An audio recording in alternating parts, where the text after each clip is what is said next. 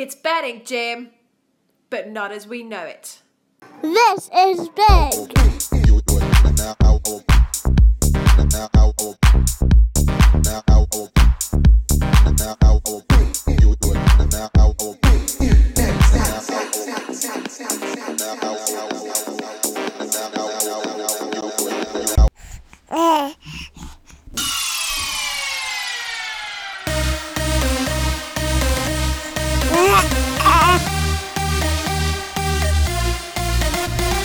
Welcome to the Bookie Bashing, a weekly BashCast brought to you by bookiebashing.net. This is Big, looking at next week's opportunities and last week's profits. This is BashCast episode number 135. Suicide, space, and other spurious correlations. It's 25 minutes to 9 on Thursday, the 21st of March, 2019. Coming up tonight on the BashCast, we look at Dead or Alive 2, sequel to the Dead or Alive slot that's coming out soon. It is International Friendlies / Euro 2020 qualification week in the football.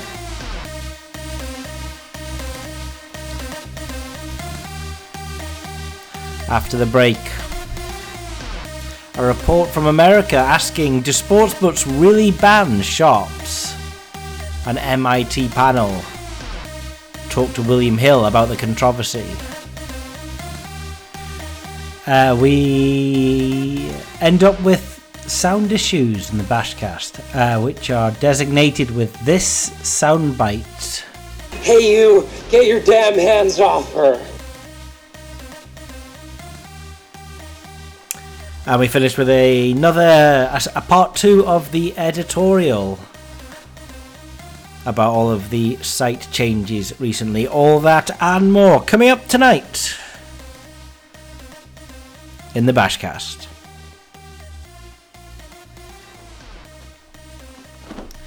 Tonight's background sport is Michael Van Gerwen versus Daryl Gurney. The only... Hey you, get your damn hands off her. The only one of the 5 Premier League games that I don't have a bet on. The other 4, I put those 4 as draws into a £2.50 Yankee. That's 11 bets. So £27.50 Yankee, which would have returned 2.1k if all 4 were draws. But Price Cross wasn't a draw. Wade Wright was. So if the last 2 are draws, I still get 350 quid. And this is just kind of for fun in the background. Hey you, get your damn hands off her. Whilst the BashCast is on. This is a relatively new account, so I want to come across like a muggy mugster, not taking any value, just taking whatever price is available for these draws. Didn't fancy the draw on Van Gogh and Gurney, but the rest of them. So hopefully this will allow me to look like a muggy mugster down the line when I come to withdraw and maybe get a little bit more life out of the account. Or maybe it'll do nothing. So, listen, there was only a BashCast, how many days? Saturday, Sunday, Monday, Tuesday, Wednesday, like 4 or 5 days ago. So this isn't going to be a hugely long one this evening, but I wanted to get back into a routine. Also, I want to do one next Thursday, because on the Friday, I'm off to Arizona with Sasha for 4 days or 5 days. So if I don't get back into the routine of Thursday BashCasts, then we're going to be all over the place. It's going to be non-routine. That's not going to be any good for anyone. A lot of feedback over the comments of the site last week. I think, though, I'm not going to report on that yet. I want to get a good balance of positive and negative. Does seem to be more positive than negative, but there is still the negative, so there's stuff to balance it there. But just one more editorial at the end of this, and then we'll have a couple of weeks and reflect on it then, see if we can look at a little bit of a bigger picture. So the only thing I would like to correct is anyone that's perhaps new to the site saying, well, the last major of last year, would that have been, what was that? That would have been the PGA Championship the Brooks Koepka one. That was where Tiger was storming on the last day as well. Hey, you, get your damn hands off her.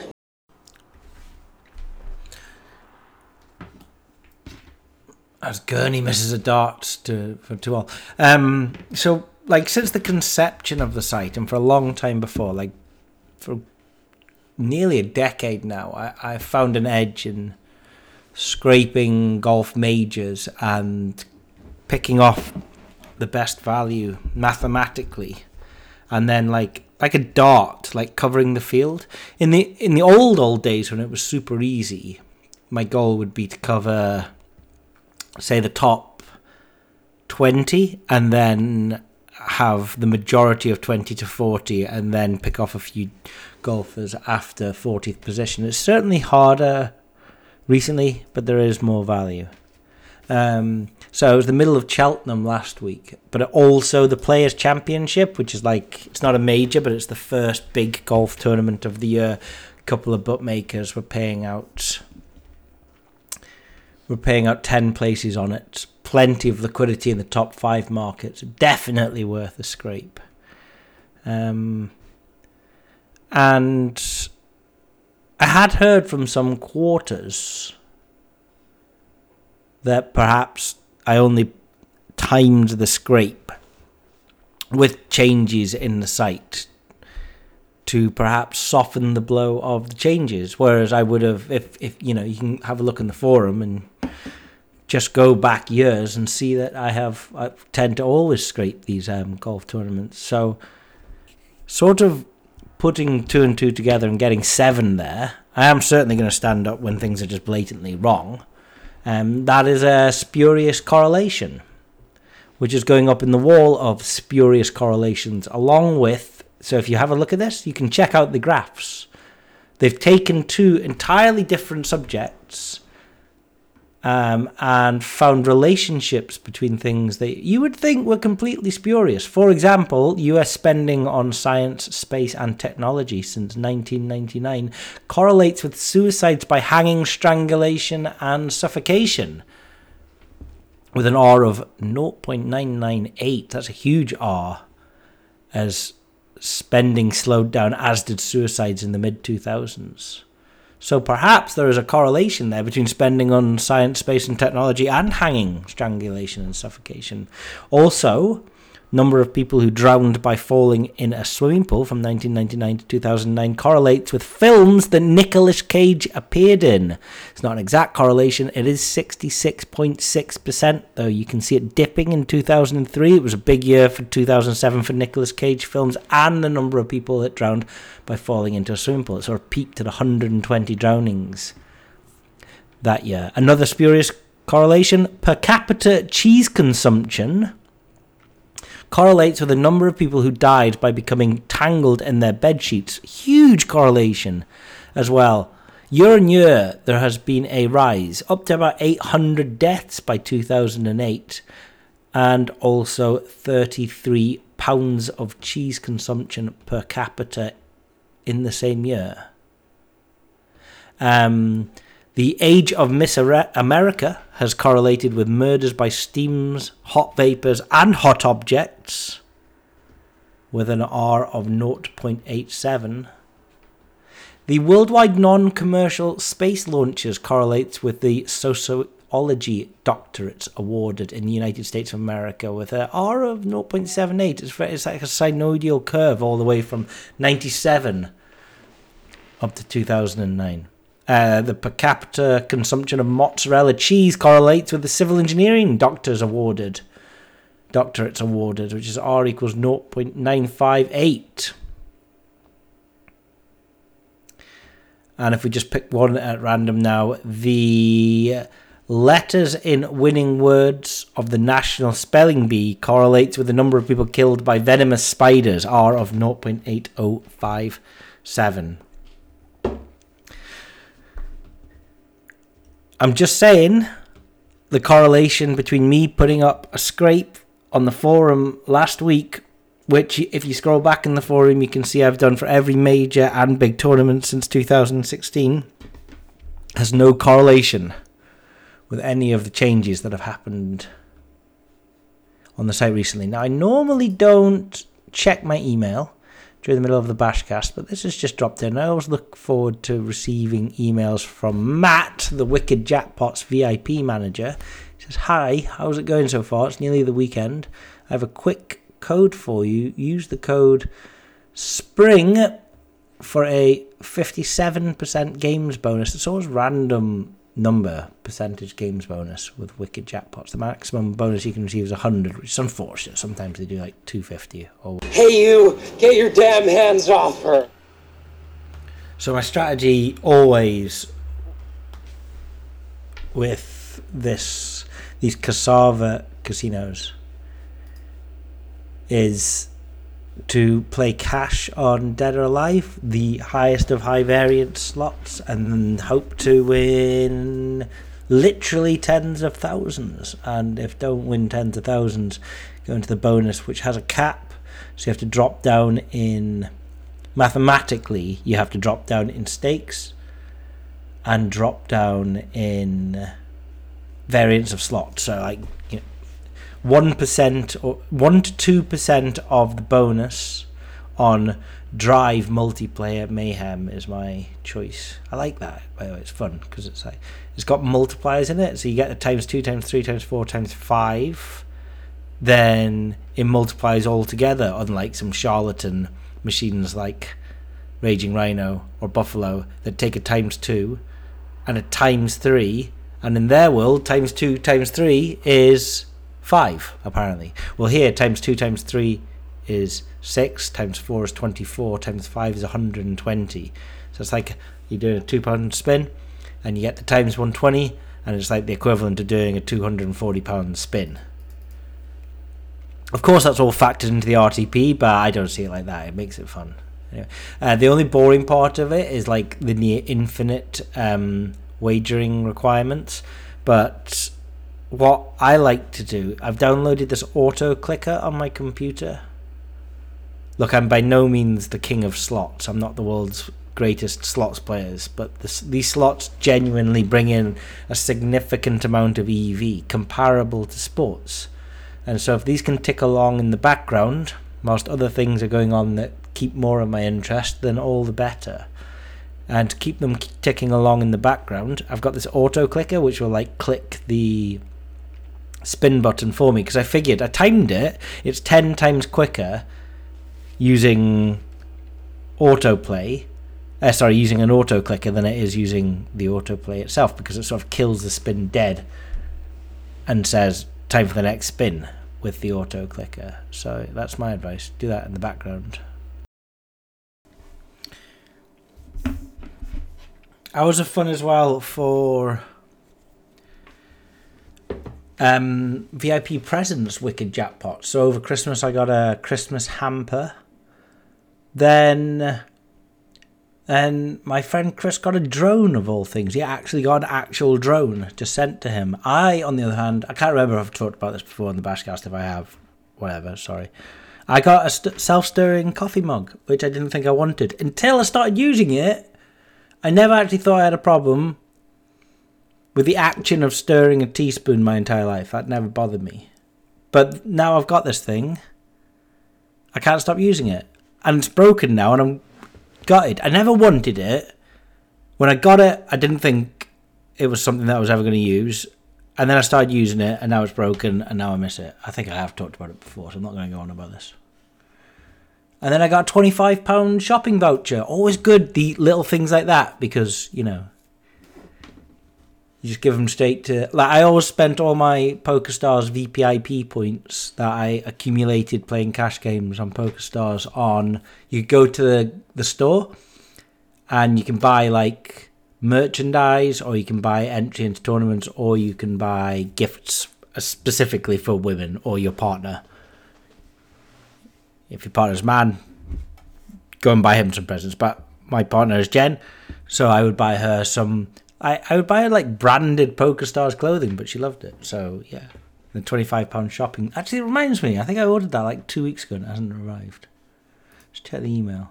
Here's another email that's just come in live. Now, okay, so I said earlier, I'm not going to cherry pick feedback. I'm not just going to like pick the good feedback and read it out, because that's like blowing smoke up my own ass. It's not particularly productive. Also, it's not realistic, because if I get 10 bits of positive feedback and 1 bit of negative feedback, I will totally hang on the negative feedback. That's what Duncan told me earlier. So I was moaning about some negative feedback. Not moaning. Like, the thing about negative feedback is I feel like that you can action and change things a lot of the time, especially if it's constructive. If it's not constructive, like what I was discussing at the beginning of the podcast, then there's nothing you can do about it. But if it is constructive, then you can do something about it. But I was just forwarding this on. Duncan was saying, you get 10 bits of positive and 1 bit of negative, and you focus on the negative. I'm like, yep, that'll always be the way. So this has just come through. And I don't know if this is positive or negative. So that's why it's okay to read it out live on the air, because I don't know which way this is going to go. So another feedback. Okay, well, some feedback back to you. Grammar school. I can talk, by the way. Everything that I write is littered with error. Like, most of the time, if something auto-corrects in a message, I don't even bother correcting it. I'm just like, whatever. Got here through the podcast a couple of years back and still enjoy every episode. Was pretty much a newbie when I landed here. Not quite that now. Still learning a lot as I go along. And good, because so am I. You know what I mean? I feel like every time we master a skill, then everybody else masters it, and all the opportunity goes in that skill. And so you got to continue to learn new stuff. The stupidest people you see commenting online are the people that think they know everything. So there you go. Regarding the death of Telegram, as I fit this around a full-time job and fairly full life, it was very hard to keep track of, and Discord seems much clearer. Life's been too manic to look at the full membership upgrade, but it seems good progress. Generally, thanks to the team for all your efforts and to all the bashers in the community. That's from Drowned Rats. There you go. That's okay, I think. It's not overwhelmingly positive, but it's like generally things are going in the right direction. I think that as well. So, chink my glass of whiskey to you, Drowned Rat. I don't even remember what I was talking about. I was talking about the code I was getting from Wicked Jackpots, because if I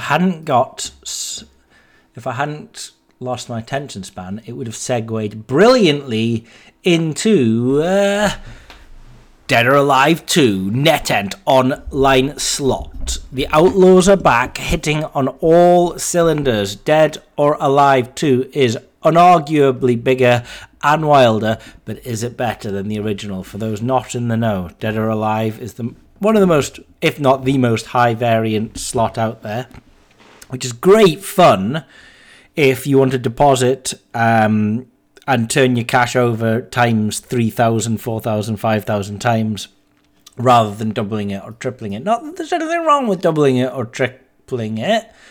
If you want to play medium or low variants, then you go for it. Personally, I am a man that likes nothing more than to put a little bit more than Kelly would suggest he should on a 66 to 1 shot, because it's 67 to back and 66 to lay. Better be ready. 3 different free spins games. High Noon Saloon. Train Heist. Old Saloon.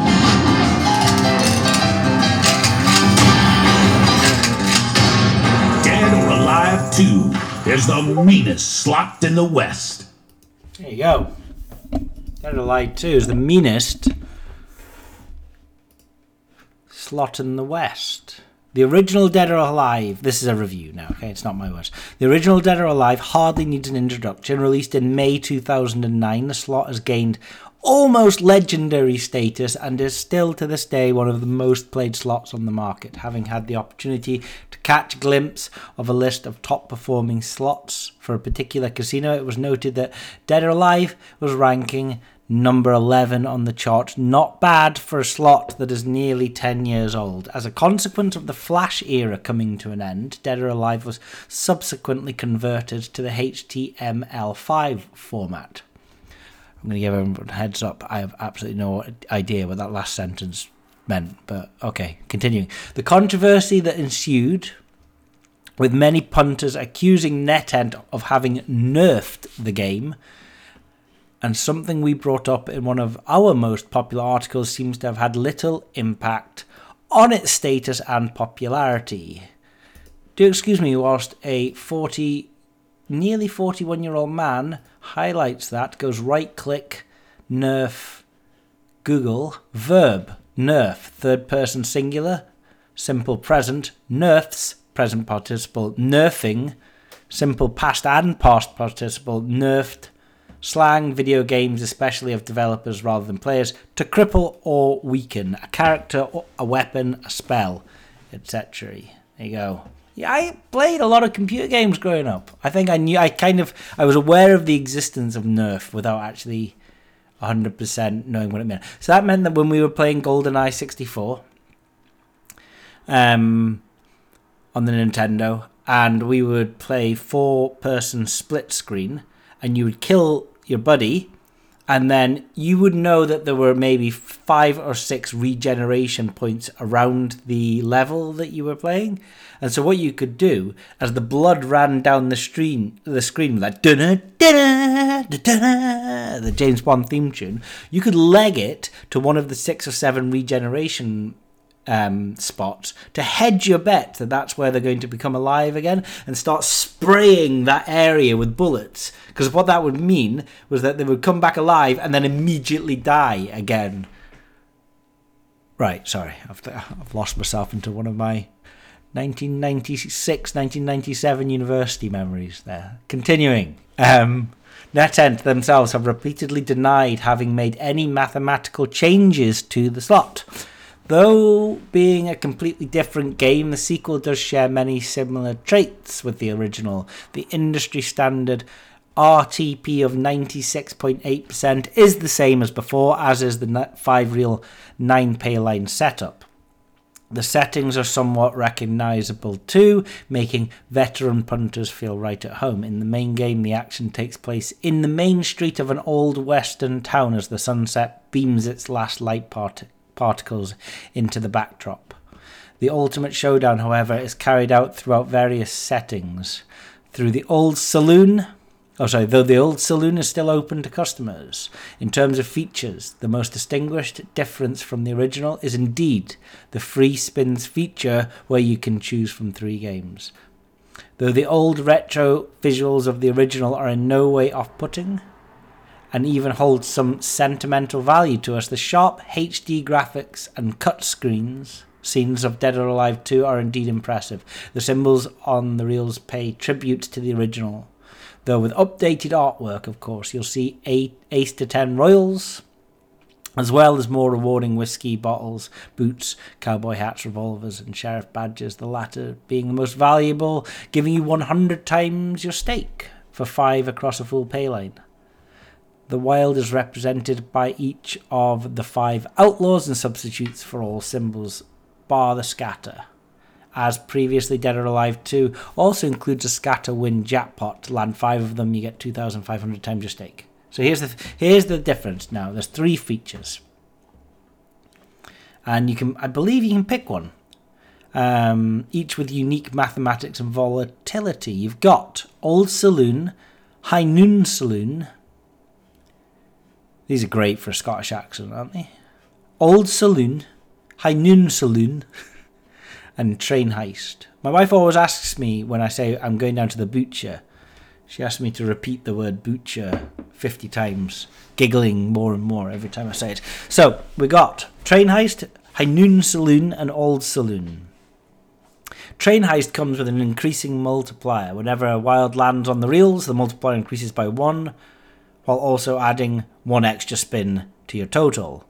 Now, if the multiplier meter reaches 16 times, 5 additional free spins are awarded. That sounds quite big. Old Saloon, fundamentally the same game, as good old dead or alive. All wins are multiplied by 2 here, and any wild landing on the reels locks in position for the remainder of the bonus. Landing all 5 outlaws will give you 5 extra spin. Here's your decision. Do you want to go for high noon, right? By far the most volatile of the 3 options. Now, I understand getting the feature of the old dead or alive slot was 100 to 1, and then getting a big win with 5 additional spins was 100 to 1 once you were in the 100 to 1, something like that. So this high noon being by far the most volatile of the 3 options, the high noon free spins make use of NetEnt's max concept and comes with a staggering, record-breaking max win of over 100,000 times your stake, which at the time of writing is higher than any other non-jackpot slot out there. Brace for impact. It's virtually the original Dead or Alive on crack. The very same features of the old saloon free spins applies here as well, but land more than 1 wild on a reel and they'll multiply. In other words, 2 wilds becomes a 2 times multiplier, 3 wilds becomes a 3 times multiplier, and so on. So the question is, if you're paying £5.40, £7.20 spins, you could have some serious losing runs on the old Dead or Alive slot. What are your losing runs going to be when you can win 100,000 times your stake? I mean, you need to be playing £10 spins there, and that's going to drop in $1 million. We're going to be seeing £1 million screenshots from Dead or Alive 2. The question is, how long is it going to take? Out of a DeLorean? The way I see it, if you're going to build a time machine into a car, why not do it with some style? Germany won, Serbia won. Wales won, Trinidad and Tobago 0. Thanks very much, night 1 of the Euro 2012 qualifiers. That meant that precisely nothing came in yesterday, which was a shame given that there was enough value hanging around for these games. Mostly, of course, the value, no one says it's going to be 1-1 in one game and it's going to be 1-0 in the other. Most of the value says there's going to be goals and things are going to happen. So we had, straight off the bat, right in the beginning of the morning, we had over 3 goals, which is actually over 3.5 goal market. Why William Hill depart from the X.5 syntax, which was designed to get rid of any ambiguity, no one has a clue. But the over 3.5 double in shops was 9 to 1 in the morning. Off the bat, in a gappy market, it was 10 to back and 9.2 to lay. You couldn't lay it, there was no lay market, but implied chance was 9.2. And it just came in during the day as it got better. It's on the tracker. You just watched it. The EV graph looked beautiful. If you click on any of the boosts on the tracker, you can see the EV graph over time. And what I'll do there is if it's really thin, and then you click on the graph, and it was never any good. It went from 103, 102 to 101, but it started at 103. I'm not massively interested in it. There's no reason to suggest that there's money to be made there ever. Yet, if I click on the same 102% EV bet and I see it's climbed up from 90, 91, 92, what that suggests to me is that smart money is coming in for it. And whilst basing the equity, the expected value, on a static lay isn't necessarily telling me that I'm going to make a lot of profit in the long term, bolting on the fact that there's smart money betting in this and driving the price down gives me a secondary reason to bet on it, and I will do. So in the second of those examples, I bet on it, in the first I won't, even though they're the same EV. So not only was that on the tracker, the over 3.5 goals, there was also Germany and Wales to win by 3 goals or more. Germany playing Serbia, Wales playing Trinidad and Tobago. So it's almost like those bets are congruous with each other. Like if both Germany and Wales put up cricket scores, then both of those bets are going to win. So that was 17 to back. That was 17 to back 15.2 to lay, and then by the time I looked at Betfair Sportsbook, it was cut to 14-1, and I still bet on it, half for FOMO reasons, half because the price was being driven down. I swear to God, I don't think that that's a negative EV strategy doing that. So what I'm hoping for is that there are goals. Then this was the interesting one. Excuse me whilst I click away in the background because I want to get this exactly right. You should look out for this in the future. Really interesting. Where is it? Let's go to yesterday in this thread. There was nothing interesting in William Hill today, by the way. Not a single positive EV bet that I could find. The second half to have more goals, cards and corners than the first half in each of tonight's Wales and Germany matches. It's a difficult one to work out. One, there's no lay market. Two, you could maybe work something out from the spread sites, but there are a lot of assumptions there. It's very difficult to do. If you're empirical analysis, which I tend to do, I've got a data set of football games going back to 2010. The first problem with that is that there's not that many international friendly or qualifier games that have happened. I mean, there's enough, but not a huge amount.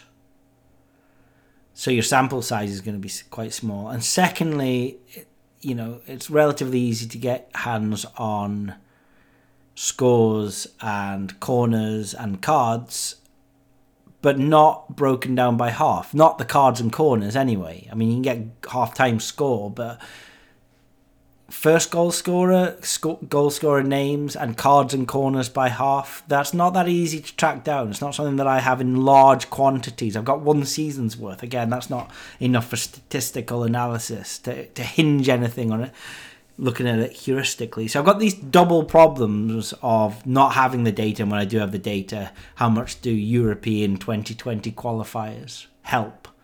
How different are they to the data that I've got? So in terms of both of these problems, that means that working out if 20-1 is value is really difficult to the point of not worth it. However, it said in the top left-hand corner, bet until 8:45. Well, why is that newsworthy? That's newsworthy because kickoff in both of those matches is 7:45. Sorry, guilty of overusing the drama soundbite there. But, so, this bet that the second half has more goals, cards, corners than the first half in both of Wales and Germany's matches. What if there are no goals and no cards and no corners in the first half of either match? Well, you're onto a hell of a bet there at 20-1 in the second half. And then it's like, well, if there are a few corners, you got to work out whether it's positive expectation or not. So you can during the match you can get an idea of how many corners and cards and goals there are going to be from the spread sites. You can probably get a lay for the goals. That's possible. Cards are a little bit more difficult. You can get that from the spreads, or you can use Bet365's Bet Builder, which does work in play. But again, if you're looking, if there's been 3 first half corners, so you need 4 in the second half, so you need 7 or more. Sometimes you might have to pick 8 or more. It doesn't give you every option. But anyway, this was the kind of bet that was definitely interesting if there were dry first halves. So in the Wales game, well, half-time was 0-0. And there were 3 corner kicks in the first half. And unbelievably, K. George of Trinidad and Tobago got yellow carded in the last second of the first half, which was unfortunate. But that's not very many corners. That's no goals, and that's 1 yellow card. What about the Germany game? No cards. 4 corners. Okay, 4 corners. But the spreads were predicting 9.8, so they were still saying there was going to be 5.8 more corners in that game. And it was 1-0, but 1-0 to Serbia, which was sort of interesting. It meant that Germany weren't just going to park the bus.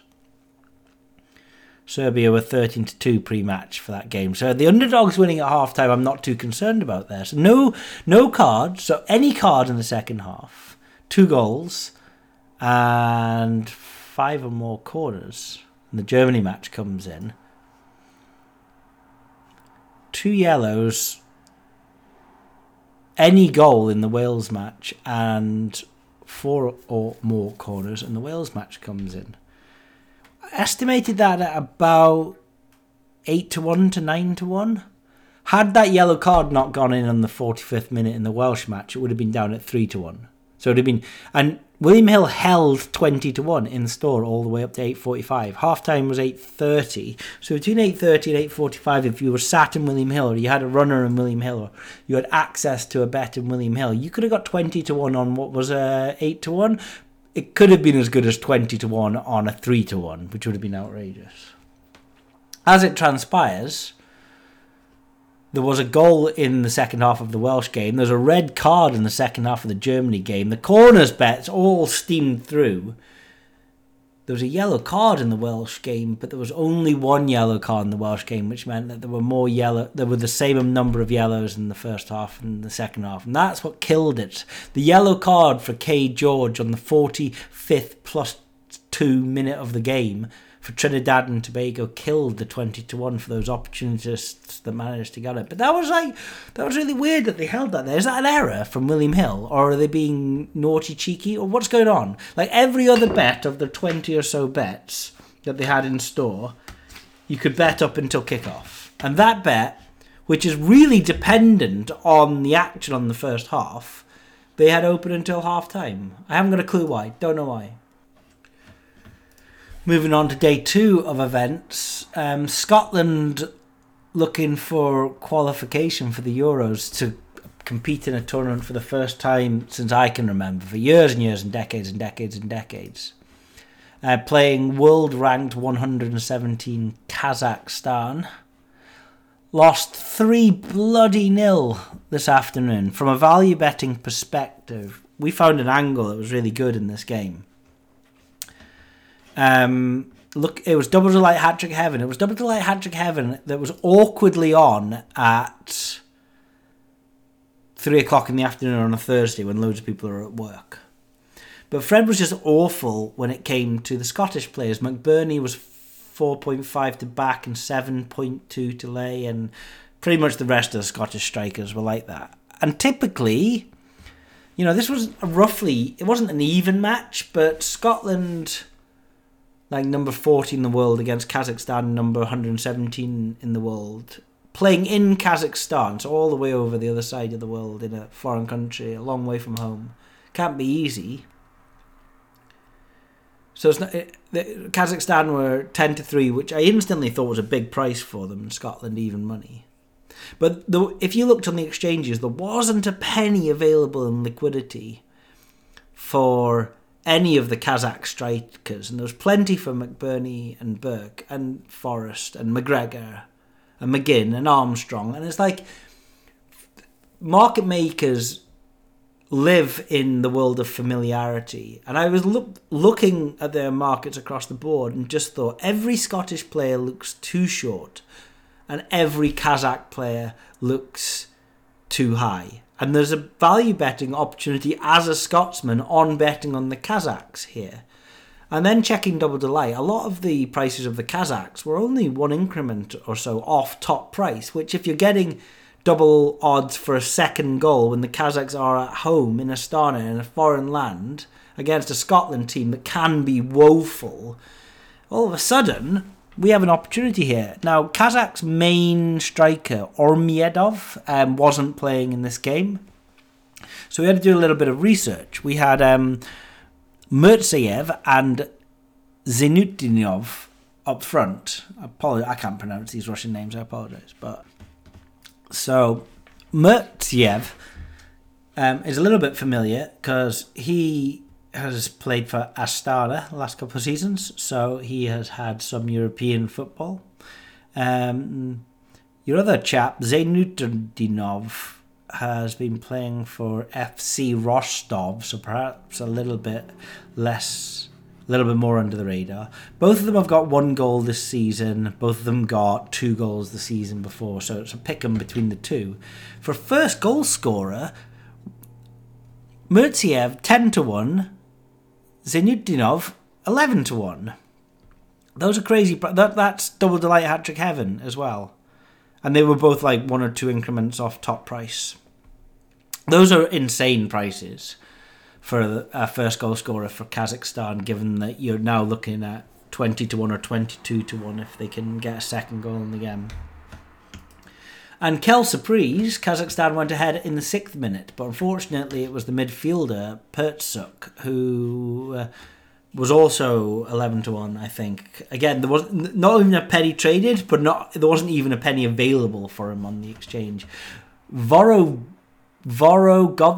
got the second goal in the 10th minute. He wasn't even listed on Betfred, which I don't know how legal that is, but given that he was the second goal scorer. And then Zaynutdinov, who we wanted, did get the 3rd goal of the match. Kazakhstan beat Scotland 3-0. Again, a value betting opportunity.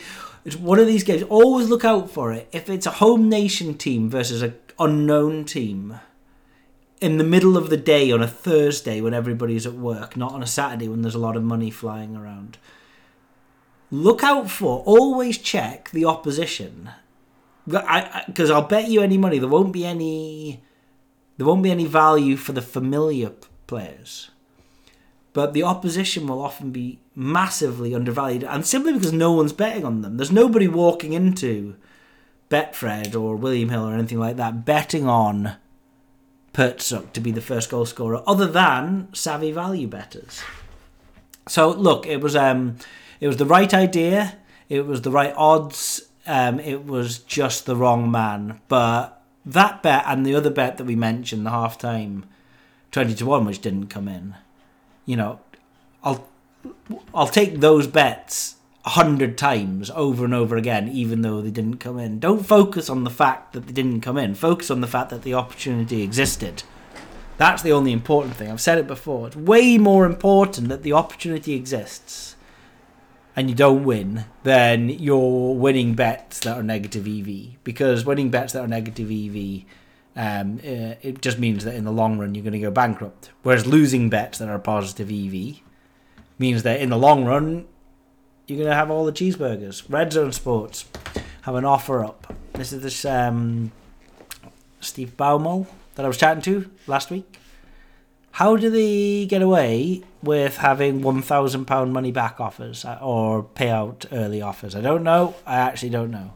And on the Kazakhstan versus Scotland game, they were paying out if you place a single on the pre-match 1x2 match market and your team scores in the first 5 minutes up until 4 minutes and 59 on the clock, then regardless of the result, they are going to pay out in full up to £1,000. Now in the Kazakhstan-Scotland game, bear in mind the Kazakhs were 4.3 in the exchange, which means they were probably like 3.8, I would guess, at Red Zone Sports. But that means that if you had £300 on them and they scored in the first 5 minutes, you would have been paid out that £1,000 if you were inclined to back and lay. And honestly, early payout offers, I don't mind if you back and lay. I think sometimes the early payout offers are slightly different. It's not value betting.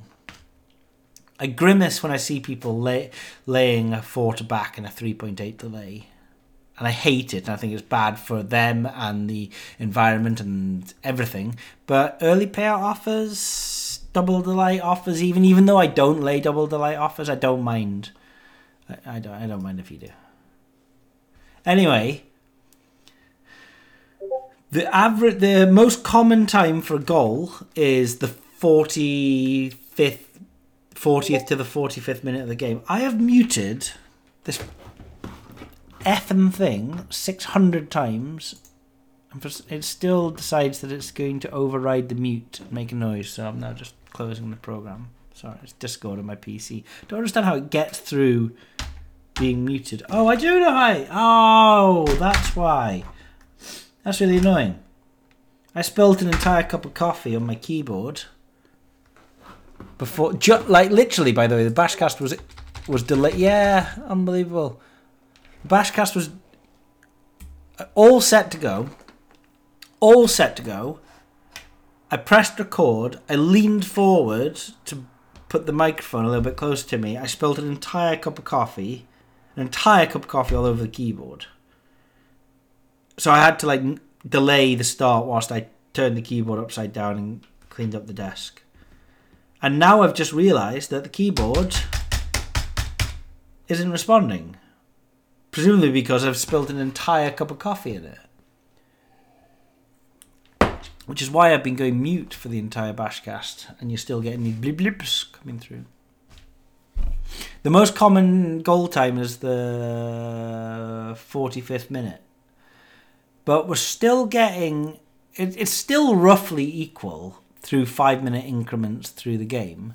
So it's still just a little bit less than a 5% chance of a goal. Now, you've got to bear in mind that's 5% chance of a goal in the first 10 minutes. Then the team doesn't have to win.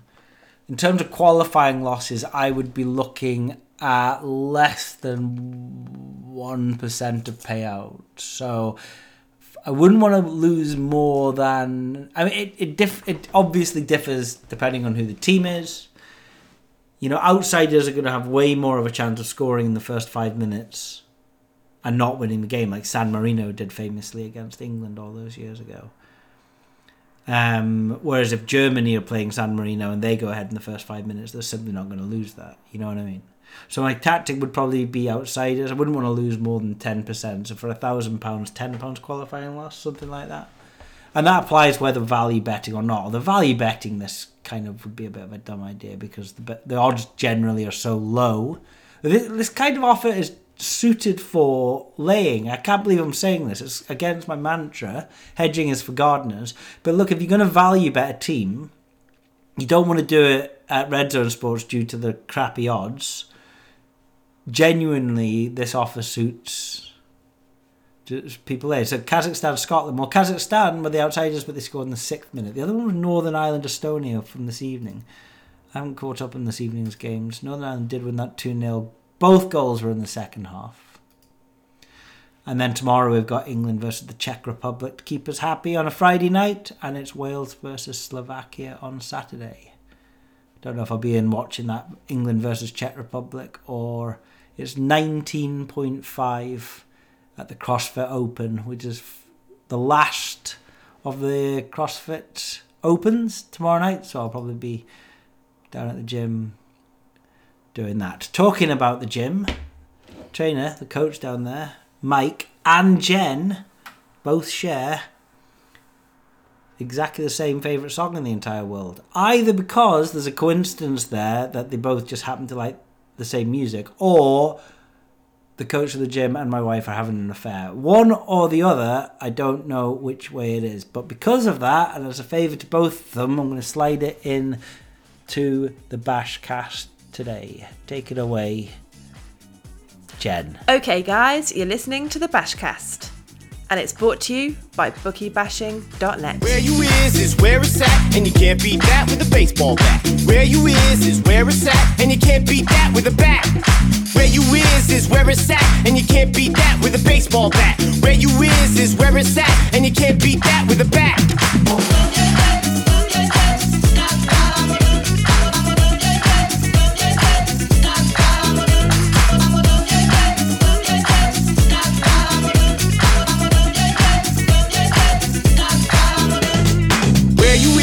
Where it's at, and you can't beat that with a baseball bat. Where you is where it's at, and you can't beat that with a bat. Where you is where it's at, and you can't beat that with a baseball bat. Where you is where it's at, and you can't beat that with a bat.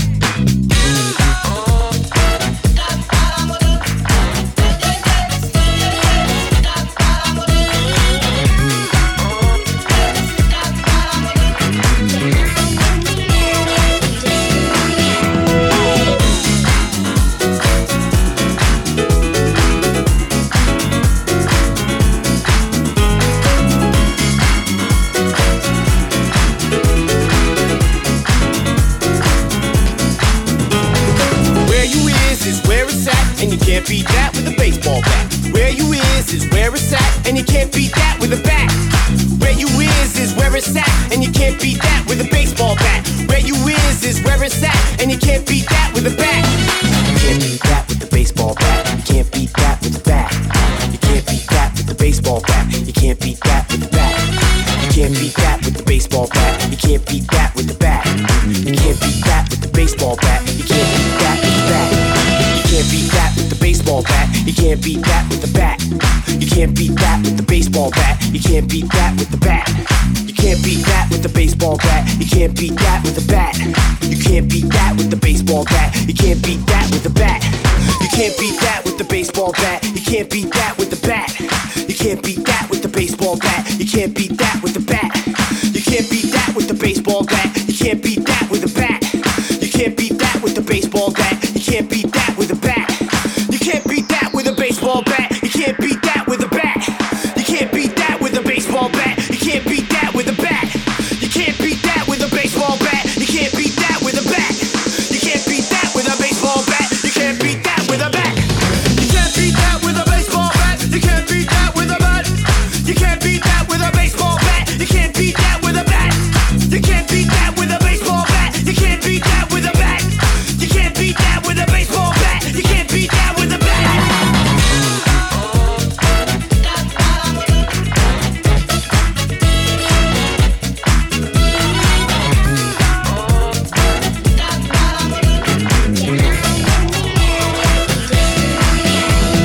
Where you is where it's at, and you can't beat that with a baseball bat. Where you is where it's at, and you can't beat that with a bat. Where you is where it's at, and you can't beat that with a baseball bat. Where you is where it's at, and you can't beat that with a bat. Where you is where it's at, and you can't beat that with a baseball bat. Where you is where it's at, and you can't beat that with a bat. Where you is where it's at. And welcome back to the BashCast. That is Where You Is by Fatboy Slim, 2017. In the bookie bashing news, there was a panel at MIT. MIT, a very famous university for advantage players.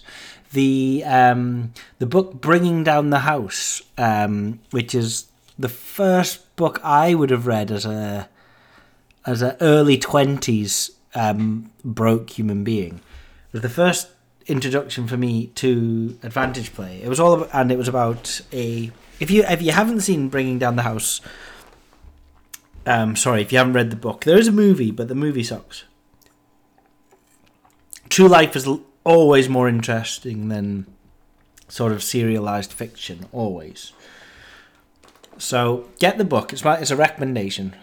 Go onto Amazon, your Kindle, and your holidays, and read the book, Bringing Down the House. But essentially, it's a very clever postgraduate guy at MIT, in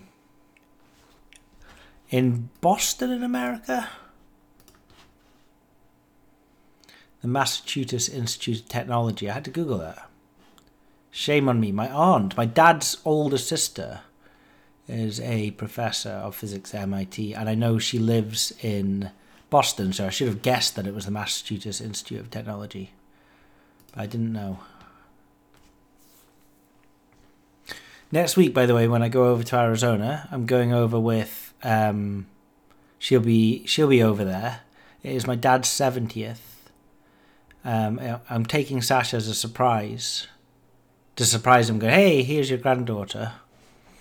But who have I told about this plan? There's a surprise and isn't to be spoiled. I've told a 3-year-old. And as soon as I told her, I was like, what am I doing? I was like, I've entrusted a 3-year-old to keep a secret from her own granddad. And she's not going to tell him that she's going to be flying over to Arizona for his birthday, for his 70th birthday. Anyway, by the by. So I'm familiar with MIT, I've been over to Boston to see my aunt a few times, and that was one of the things that made me interested about this book. And there was some postgraduates, 6 of them in total, who in early 1990s, like 1992, 1993, they started having meetings. They formed what they called the MIT Blackjack team, just playing around with the mathematics in lecture rooms at university, and showing how if you kept track of the cards that fell through a shoe, and then you waited for the shoe to be heavily weighted in your favour in terms of high cards to low cards that remain in the shoe, then you could get an edge. And as casinos found out about this edge, it became sneakier and sneakier, having to wear disguises and work in teams, so that once you realise that the deck is weighted in your favour, you sort of touch your nose or scratch your ear, and the other player on the table who you're working in a team with, but the casino don't know that you even know each other, knows then that they have to start, betting really big. Anyway, these guys from MIT took Vegas Casino for millions. I recommend the book.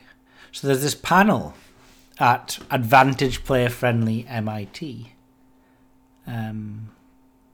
with a number of sportsbooks. This is the annual Sloan Sports Analytics Conference at MIT. Moderator Jeff Ma, a numbers and gambling whiz, best known for the inspiration in the main character in the Blackjack book, Bringing Down the House. I actually didn't know that he was in this story. I was off and rambling on a tangent, and now I'm back to the story, and it is related, so there you go. He was chairing this conference, and there was a public discussion, including William Hill representatives being on the panel, on whether sportsbooks really ban shops. By shops, we mean people who are capable of winning at gambling. And there's 1,000,001 ways of defining them, but we're all doing it, and it's not actually that hard. Even you could call arbitrage players shops, betting on sharp lines all the time. So here we have an MIT panel, a conference,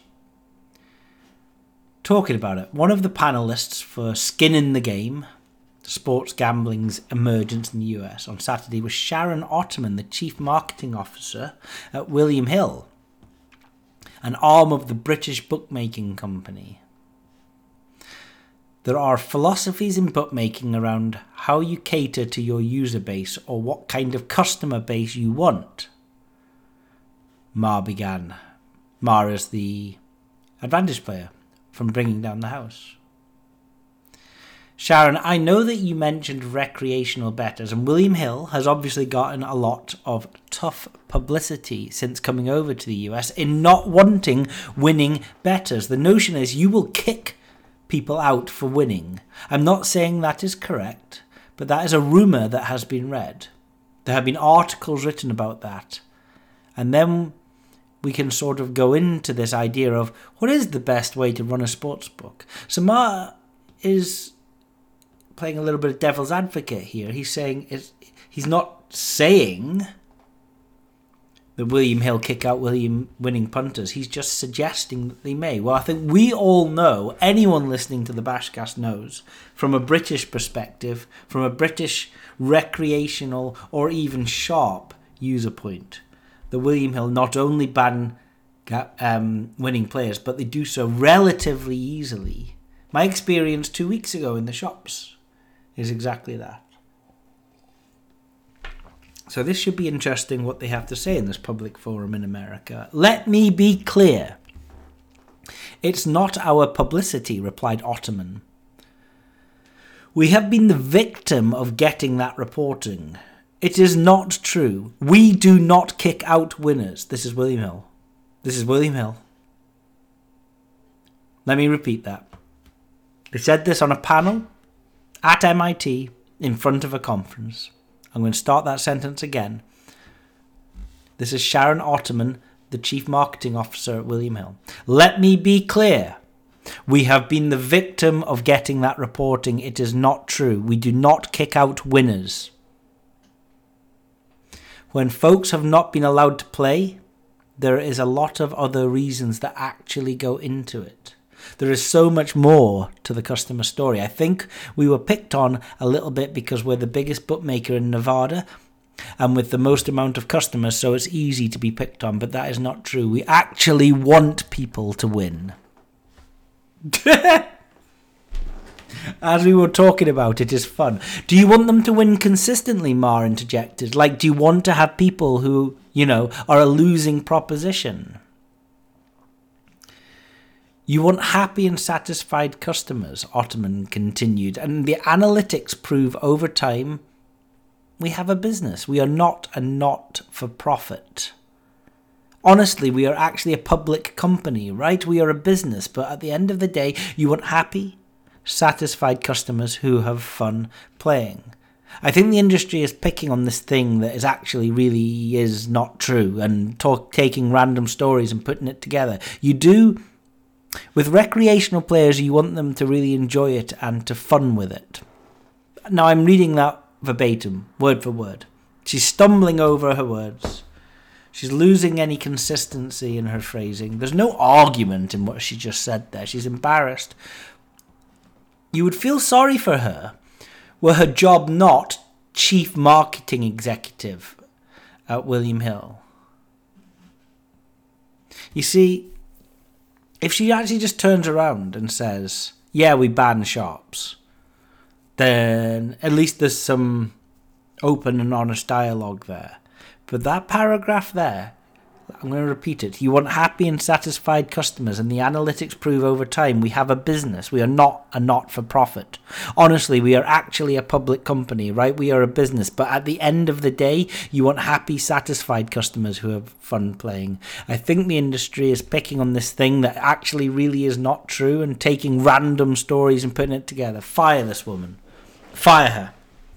This is the woman who's probably paid hundreds of thousands of dollars and is responsible for selling the idea of a new generation of sports betting in the United States of America. And this is her argument against what we all know to be true, that William Hill do ban sharp players. Anyway, back to the story. Mar asks one more time, what about professional bettors? We operate 2 sportsbooks near here in Rhode Island, Ottoman said. So you can imagine with the Patriots, all the money was on the Patriots to win the Super Bowl. And Rhode Island had a great experience of sports betting. And over time, we'll have a healthy business and fans will keep coming back. So I'm not sure if it's a real thing of what is being... I mean, she's not answered anything there. That is skirting around the question. And so Mark cuts in. Listen... We talked about this backstage. There is a notion that you are a business, you have to make money, and you make money in the business model that you have. So you kept referencing recreational bettors. Do you feel that you guys can cater towards professional bettors, meaning long-term winners, or is that not where you consider your customer base to be? We look at our segmentation so much differently than that, Ottoman says, right? So it's not a matter of the recreational versus the long term. We want people to have high player value. They play with us for a long period of time. Sometimes they win, sometimes they lose. And over time, you have a good business. But the most important thing is transparency and authenticity. We offer fair odds, for every other business. We offer a price, and people pay the price or they don't. And there's nothing that is going on underneath or behind the curtain or that we don't feel comfortable with. We want consumers to have a good time and have fun with sports betting.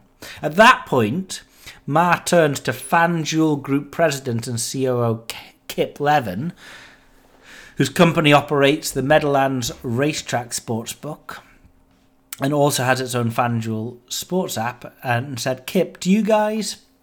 And he interjected, as I said before, we cater to all different types of players. Answered Levin before the question was even complete. We know that there are some players that may over time be net winners across the spectrum. I think as long as we understand how our business is working, we are comfortable with that. Look, there are also a lot of reasons that get confused in this topic about why you might restrict somebody from betting. We have a huge obligation about responsible gambling, so I think things get confused across the board. But look, we largely have a policy of we take money from just about everybody up to the point where we think there potentially is a problem gambling issue to be aware of. Now, take that response from that US-facing FanDuel Group President CEO Kip Levin and compare it to the wishy-washy skirting around the issue nonsense of the William Hill Chief Marketing Executive. I keep seeing people saying that the UK is 10 years ahead of the US in terms of the industry of gambling. Well, that might be true in terms of the legislation and the maturity of the markets. But in terms of the customer experience, this whole thing that the Americans have when it comes down to tipping waitresses and have a nice day, sir, where they actually genuinely believe that the customer is number one. This guy is saying without a shadow of a doubt that this pinnacle model of accepting money from sharp players in order to shape your own lines is the way forward. William Hill don't even have the balls to stand up and say that they're banning sharp players, that if you partake in arbitrage, which by the way, I would actually have no problem whatsoever if she said we were banning arbitrage players. I would have no problem. But she can't even say that. Ma then turned to ESPN sports betting analyst Doug Kurtzerian. Doug, do you have any thoughts in terms of you as someone who has covered gambling for quite some time? And you have noted that you are a gambler yourself. Do you feel like this is an idea that what we're representing on this point of view, that there is this idea that there is no such thing as banning someone from a sports book for simply winning? And I know that's not true. I'm not saying that William Hill has done that. I'm just saying that sports, by the way, they absolutely have. You don't have to skirt around the issue. I'm just saying that sports betting is notorious. You'll see it all the time, that people have trouble getting money down. And the reason they do, oftentimes, is because they have done too well or they have won. Before Katsarian had a chance to weigh in, Marsh shifted to the example of a popular and illegal in the US offshore sportsbook that specifically caters to professional bettors. That leads to a smaller hold, but also to very high volume. It's hard to have this conversation without some acknowledgement that as a business model, not catering to winning bettors is part of the model. Right, Mark asks. Are you saying, Sharon, that that is not the case? I'm saying there is so much more to this story, Ottoman says, skirting around the issue for the 1 millionth time. Absolutely right, Mark said, and I'm sure a lot of it has been blown out of proportion. And it's edge cases. It's edge cases. I'm just curious about it. It's not like if I got to choose whether to run a business that makes 1% to 4%, 4% sounds better to me.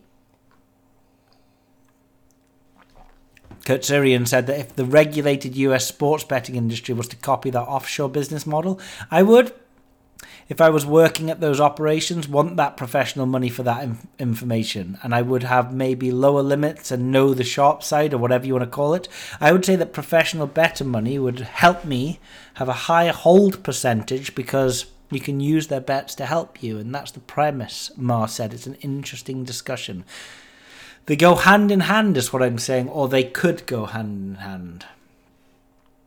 Said Levin, well, I would say that this is a great sales pitch to the people in the audience who came here who are interested in getting into the analytics and the industry. Look, we take money from people who we know are probably going to win over time because it's interesting data to plug into all the models that we have that are setting prices in the future. Ma finished the segment of the panel discussion with a somewhat startling observation. If people ask me, should I start doing analytics for sports betting? I tell them no, Ma said. It's too hard to get money down if you're winning.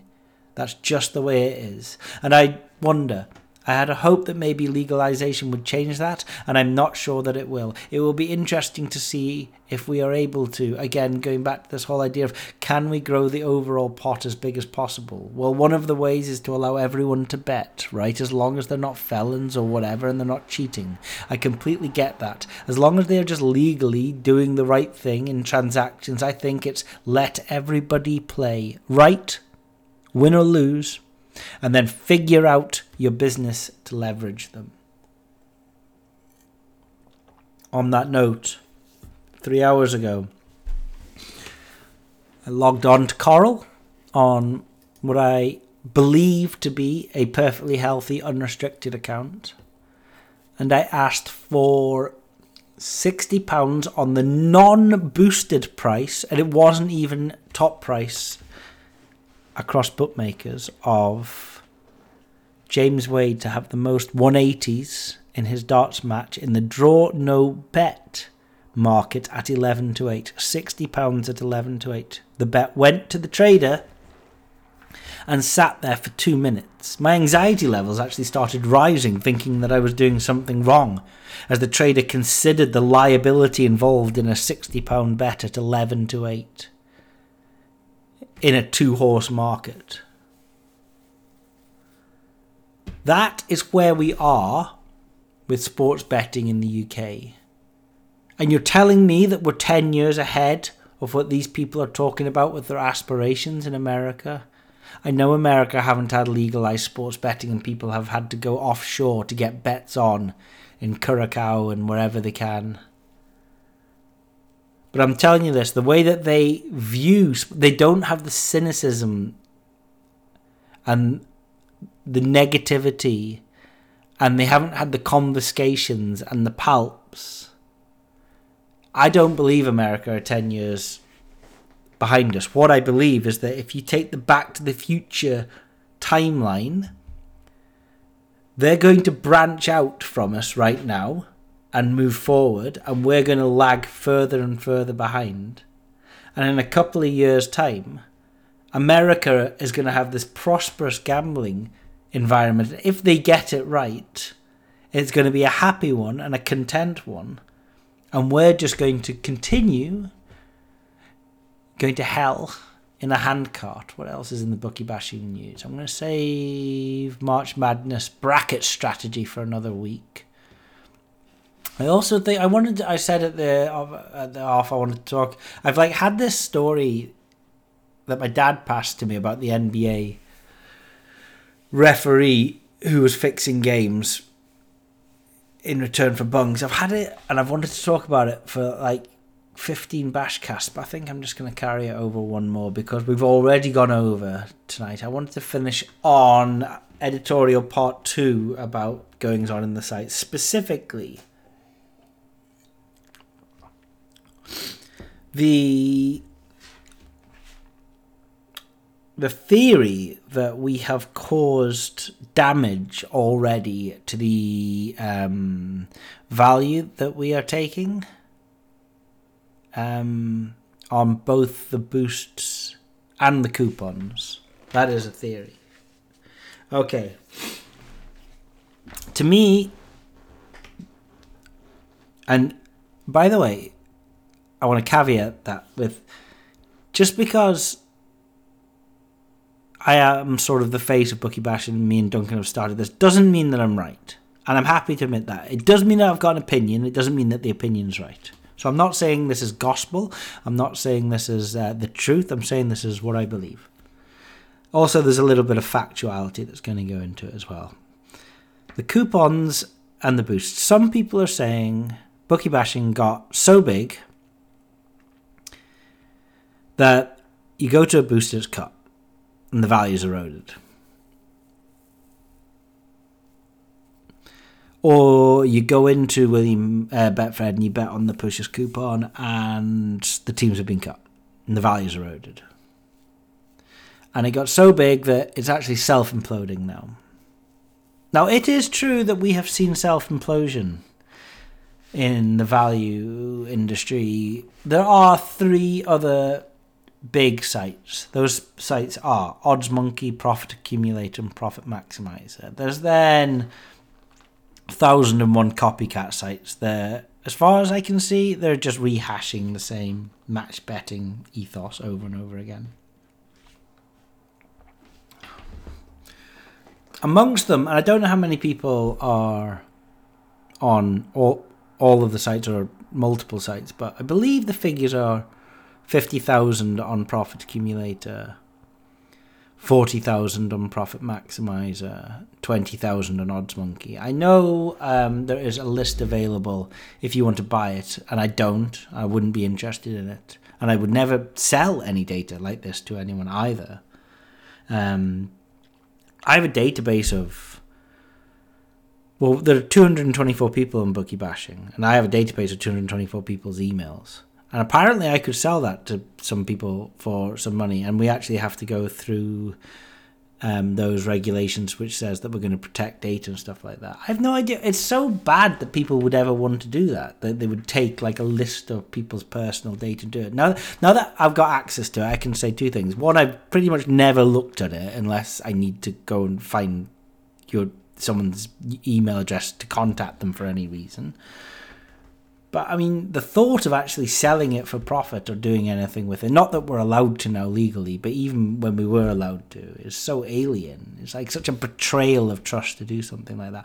But I understand that lists do exist, which presumably my email, thomasbrownlee@yahoo.co.uk, sits on, which is of people that have been interested in either advantage play or match betting or something like that before in the past. And you can go and buy this email list if you want to, which I don't. But there's 100,000 names on it. So there's enough people around that know about these things. Now, we have 224 people. That doesn't mean that we definitely don't have any effect on value. It really depends on how sensitive the market is that we're tracking. And this comes down to changes in the way that we are working as a site. 2 years ago or 3 years ago, every single day I would go and post to the 50 people that were on the site, essentially a small table of accumulators that could not be laid. And those accumulators tended to be held for some time. Fast forward to today. Well, but in those days I was posting 20 bets. And today we're posting 200, 300, 400 on a Saturday. 400 bets we're tracking. A majority of them are negative EV. A lot of them are positive EV. But a lot of them are a lot more sensitive markets than we were tracking. We were tracking just headline prices. If you go and have a look at Sky Bet and they say Man United, Newcastle, Liverpool are going to be 6-1, they're going to hold that 6-1 because it's a headline marketing price. But if you delve into the actual game and then you're looking at, it could even be something as simple as England versus Scotland in the rugby, Johnny May to score the first try, 6-1. And if his lay comes to like 5.0, they're not holding 6-1, I promise to God, because they're getting arbed to death. That Johnny May bet is a lot more of a sensitive market. It's not something I would have entertained tracking before because the time it would have taken me, it's highly dependent on the liquidity forming on the exchange market, that being value. And whilst I can pick off anything that's value whilst I'm looking at it, I can't go away, sleep, brush my teeth, have dinner, just be away from monitoring the markets and have it come good and identify it. It's the kind of thing that automation helps with. But with the automation, it's a double-edged sword. It means that we can track many more markets that are obviously more sensitive, but because we're tracking more sensitive markets, that means that the chance that something is cut by the time you get to it increases. It increases with the fact that we're tracking more sensitive markets. So is this a bad thing? To me, no. The reason it's not a bad thing comes down to that one friend of ours, volume. You see, before when I was posting these 20 bets, I was maybe getting on 3 or 4 bets a day. I promise you that since we've automated the process, I'm getting on 5 times that. Now, yes, I am more often than I used to be. I'm logging on and go, oh, it was cut. And occasionally I'll still take it if it's marginally thin positive EV, and occasionally I'll still take it if it's sneakily negative EV because I'm a bit of a degenerate. But it's annoying, and I share the frustration with other people. Do I think it's because we grew from 50 people to 224 people? My personal opinion, and I'm trying to say this as objectively as I can, no, I really don't. I think that there have been very few, if any, cases where bookie bashing has caused something to be cut. One of my best pals, who was an usher at my wedding, John, would disagree with this fact. He actually genuinely owns a hat that's made out of tin foil, but his personal opinion is that there are bookmakers that are signed up to bookie bashing just under normal people's names, and he thinks that if something comes good in the tracker, they genuinely go and cut it. I don't agree with him, and nothing's to say that I'm right and he's wrong, and nothing's to say that he's right and I'm wrong. But it's my personal opinion that we're not big enough. We sort of haven't got things cut. We're just monitoring more sensitive markets. So that was the first thing. And then the second thing was the coupons. Now, the coupons are an interesting breed. We've been doing them for years again, and what happens with the coupons is that there are just some weekends. You almost need you're waiting for that perfect storm to happen in the same weekend. The perfect storm being, one, serious price crashes. Money has to come in and shape the markets. You see, some weekends, money just does, nothing moves. And if nothing moves, nothing becomes value. Right? And you do have those weekends that are, if you like, boring. There's no surprise team news. There's nothing unexpected that happens. You see, once a price has been set earlier in the week, Rotherham are 2.2 to back, more often than not, by the time they go off, they're pretty close to 2.2 to back. We're looking for those examples where the price has changed significantly, and sometimes the price just doesn't change significantly. So that's the first thing we're looking for. But then we're also hoping that those prices happen to be high. It's a lot more fun betting at 6, 7, 8, 9 to 1 than it is betting at 1 to 2, Or all the results can come in and all the price changes can happen, but if they're all odds on, then we're not going to make a lot of money that weekend, because Fred has these limits of £300 per coupon unless you're very friendly with the staff, which is fantastic when you're betting on at an average of 40, 50 to 1 as we were in the third round of the FA Cup, but it's not so good if the average odds you're betting at is odds on. And then your EV is completely eroded. Why Fred doesn't limit by payout instead of stake, I'll never know. But, so we're waiting for that. We're waiting for the traders to be asleep, because they are asleep frequently. Not all the time. And they can be very reactionary. I think we've seen that.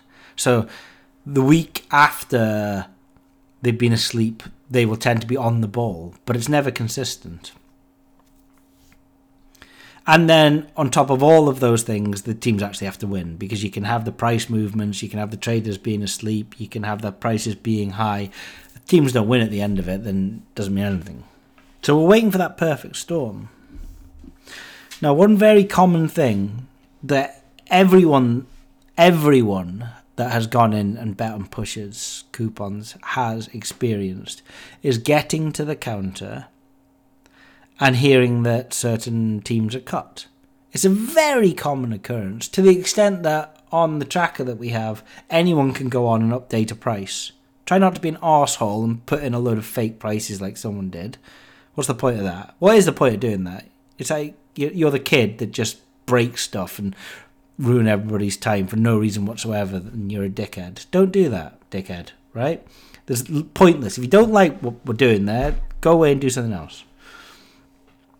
But if you're sincere, you can go on, you can change the price. Also, by the way, because a direct result of that weekend, we have a log of everyone that's changed all the prices. That helps us twofold. One, if you're going to be the dickhead that puts in false prices, we're just going to kick you from the site. And secondly, I'm going to thank you very much for actually, helping out. And we do thank people, and we don't publicize it, okay? Except for this. But hopefully sneaking this into a very small segment of the BashCast is enough of a non-publicity. Going back to this, right? So we can update the prices, but also you have to be prepared to, at the counter, to be told that there's a change of price. And you've sort of got to have your wits on you a little bit, right? First of all, there's nothing wrong with asking before you hand over any money, have there been any changes to the prices? And then have a plan. That plan can be, you've got some backup teams. Now, I like scanning my eye down to the 98, 97, 96% and looking for a low odds teams. Say Liverpool are there and they're 1.2 to back and 1.23 to lay. They're not positive EV. What they are is they're a good replacement team for if anything is cut. You might say, well, why are we putting negative EV teams in there? At 97% EV, on average, they've still improved. Smart money has still pushed them down by about 5%. To me, don't focus too much on what is 100% or more or what is green, highlighted green on the tracker. I'm going to change that next season because I don't want people to be hung up about this 100% thing. If there was a bunch of teams that were 99% and they were red, I would still bet on them because on average, the price has come in. They've started life at 93% and they've come into 99%. Don't be hung up against static lays. It's price movement. It's the delta price that we're more interested in. It's more powerful an indicator. Teams that are 99% are still good. So if something's cut, your first question is, how much has it been cut? If it's been cut down to, and you've got to do the rough maths in your head, and I know you can't remember every lay, so you've got to sort of have an idea of what would be acceptable. It is difficult. It is. But you've got to have an idea. It's part of the game being sharp-witted like this at the till. What cut is too much? I'll accept a lot of cuts. But if Liverpool went from 6-5 to 4-6... I'll know that that's way too much. That can't be a long-term winning strategy to take that bet. Don't worry too much about the bet being under the lay price, as long as it's not too far. If you suspect that it's too far, two options. One, kick the team off. You're no longer doing 7 teams, you're doing 6 teams. You may have to up the stake, and if you don't want to up the stake, just take a smaller stake over fewer teams. Or 2, replace the team with a short-priced team that's negative EV. And occasionally, you might have just gone in and there's only 5 or 6 teams that are worth getting in and all 5 or 6 teams have been slashed. You've got to shelve the bet. It's happened to us all. Frequently. It's a long-term game. We could place 100 value bets on the pushes and be down and still have a positive expectation strategy. I think, in fact, mathematically, we've shown that that is actually the case over time. It's a season-long game. I would say that if you're placing enough bets over the season, you'll make money. If you're placing one bet every weekend, it might not be the case. If you had to pick a time when to place the bets, 2:55 p.m. on a Saturday afternoon seems to be my favourite time of the week. The reason being, that late kickoff, they tend not to slash the odds. There's a lot of late money that has reacted against team news at 2 p.m. You see, some people get upset. They look at the tracker at 10 o'clock on a Saturday morning and say, there's no value there.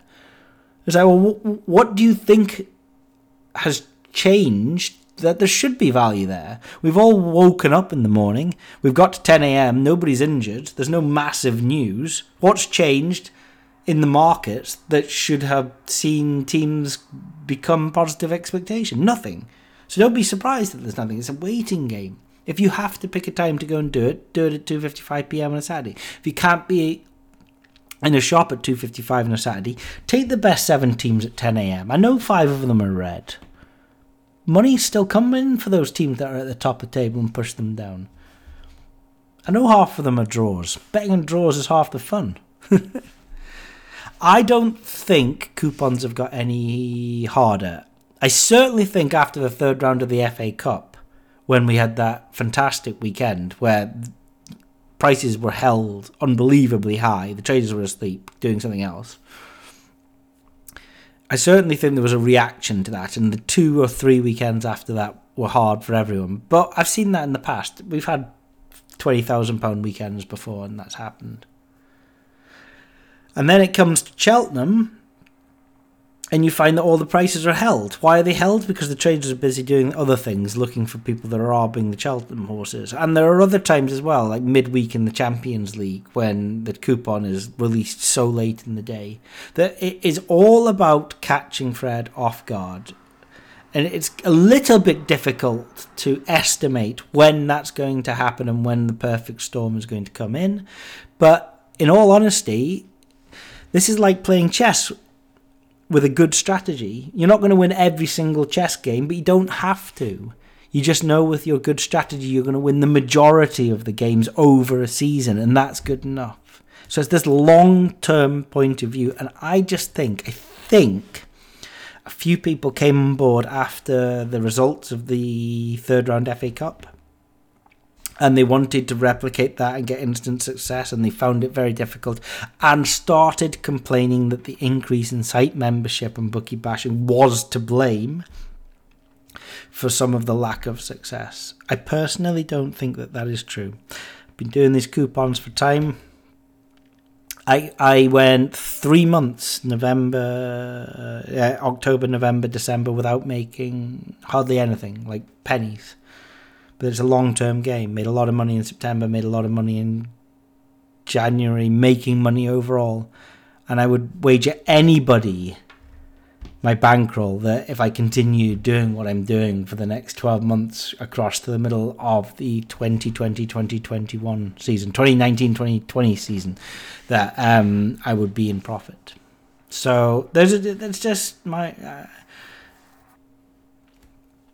thoughts on the cuts. Anyway, and the second thing was the feedback. So keep the positive and the negative feedback coming. I'll try not to focus too much on the negative unless it's constructive. But this constructive point is something that I wanted to highlight. As a community, I wanted people to start constructively throwing ideas about the direction that they would like to see us go. It's all well and dandy saying, this is an intelligent home of advantage players, but trust me when I say there are more advantage players out there that are worth talking to. There was a couple of old advantage players on the site, some of the first couple of members, and they disappeared to America, and I think they've been there for about 18 months, smashing brick and mortar casinos to pieces with a new edge that they had. They're home now, and we're trying to find a date when me and Duncan can go and catch up with these guys and find out what they've been doing. And whilst not necessarily those small edges can be shared, there's certainly got to be thought into different pathways for the future. I'm going to assume the multi-accounting casino bonuses either A, has a limited shelf life, or B, if you wanted to do it, you were doing it anyway. There's not much I can sort of, information or anything I can help with doing that. I'm no expert in it. But what if that comes to an end? What if arbitrage comes to an end? What if value betting comes to an end? What do we do next? Literally, do we decide to form teams and go and look at progressive jackpots on slots and casinos and figure out, well, this has to drop. Statistically, this has to drop in the next 1,000 spins. There is a risk of losing £500 to £1,000 in getting the jackpot to drop, but the upside is £5,000. The equity on this on this risky venture is whatever the equation says. Is that the future? It could be. It's something that I'm definitely interested in. I want to learn a little bit more on how to do. Or do we keep going down the line of online betting or shop betting, trying to tear apart heuristically and empirically these pick your punt bets? One problem with the hashtag pick your punt bets is the average value seems to be so terrible. It very often literally feels like finding a needle in a haystack. It's an awful use of the word literally in that sentence. It's literally like finding a needle in a haystack, looking for the good bet in this field of hashtag pick your punt bets. And then you find that you do find the one bet and they palp it anyway. Which I think Sport Nation Red Zone Sports would have done last night. There was a bet online which was Germany and Wales both to win and Trinidad to score, up at 9-1. That's the same as a double of Germany to win, which is 1.2, and Wales to win and both teams to score, which was 3.4. So it was like a 9-1 bet, and the implied lay would have been less than 4-1. And they were taking 25 quid in it.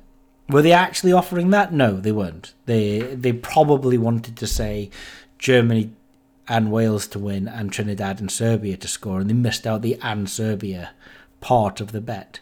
Meaning what? Would they have paid out? I don't know. The chances that they would have palped it were really high, which is why I wonder sometimes if trying to find mega value in some of these hashtag pick your punts is worthwhile, because not only is it a needle in the haystack, but then you have to throw in the palpable error issue that we have anyway. So there has to be a focus on where we're going to go. I don't know everything, and I don't know where people want to go either, and that's why I'm saying use the forum, use the feedback, throw out any idea. Someone said the other day they didn't want to ask a question because they didn't want to come across stupid. Here's a really important rule, especially in an advanced community. No, believe me, no question is too fucking stupid. Have you ever been sat in a meeting at work and some dickhead has been stood at the front of a PowerPoint presentation warbling on for hours, and you look around the room and everybody, they're either on their phone or they're staring at the floor or they're twiddling their fingers. No, he's not engaging and nobody has a clue what he's talking about. He's a bad orator, he's a bad communicator. He's not getting his point across very well. And then you're like, well, I should ask a question here. I should ask for clarity. But nobody else has. So maybe everybody else in the room understands him and it's me that's the stupid one. No. 80% of people will not say anything in that situation for fear that they're the stupid one and everyone else understands them. 15% of people will stop the guy and start asking questions to try and seek some sort of clarity. And the remaining 5% are clever enough to shut up because they know that if they ask a question, they're just extending the hell that they're sitting in. But listen, if something doesn't make sense, is a very, very good chance that it hasn't been communicated effectively and efficiently and well. And if it hasn't been communicated well, ask the question, because that means that medium of communication can be improved the next time. So if something doesn't make sense, ask away. We've got a forum for that. And the point I'm trying to have throughout all of this is that if you have an idea for direction, no matter how stupid, drop it down on the site. What's the worst that can happen? I want to know where people want to go. That sounds just enough of a cheesy tagline to wrap up today. I say at the beginning of the BashCast still, out of habit, that we look at what's coming up, but I haven't done the last few episodes. I might drop that tagline at the beginning. I'm not going to drop how we end this, guys, though. Whatever it is that you're betting on, do make sure it's value. This is Tom, signing out. This is big. That's the coolest fucking story I've ever heard in my entire life. That's insane. Can you hear it again? Do you have time?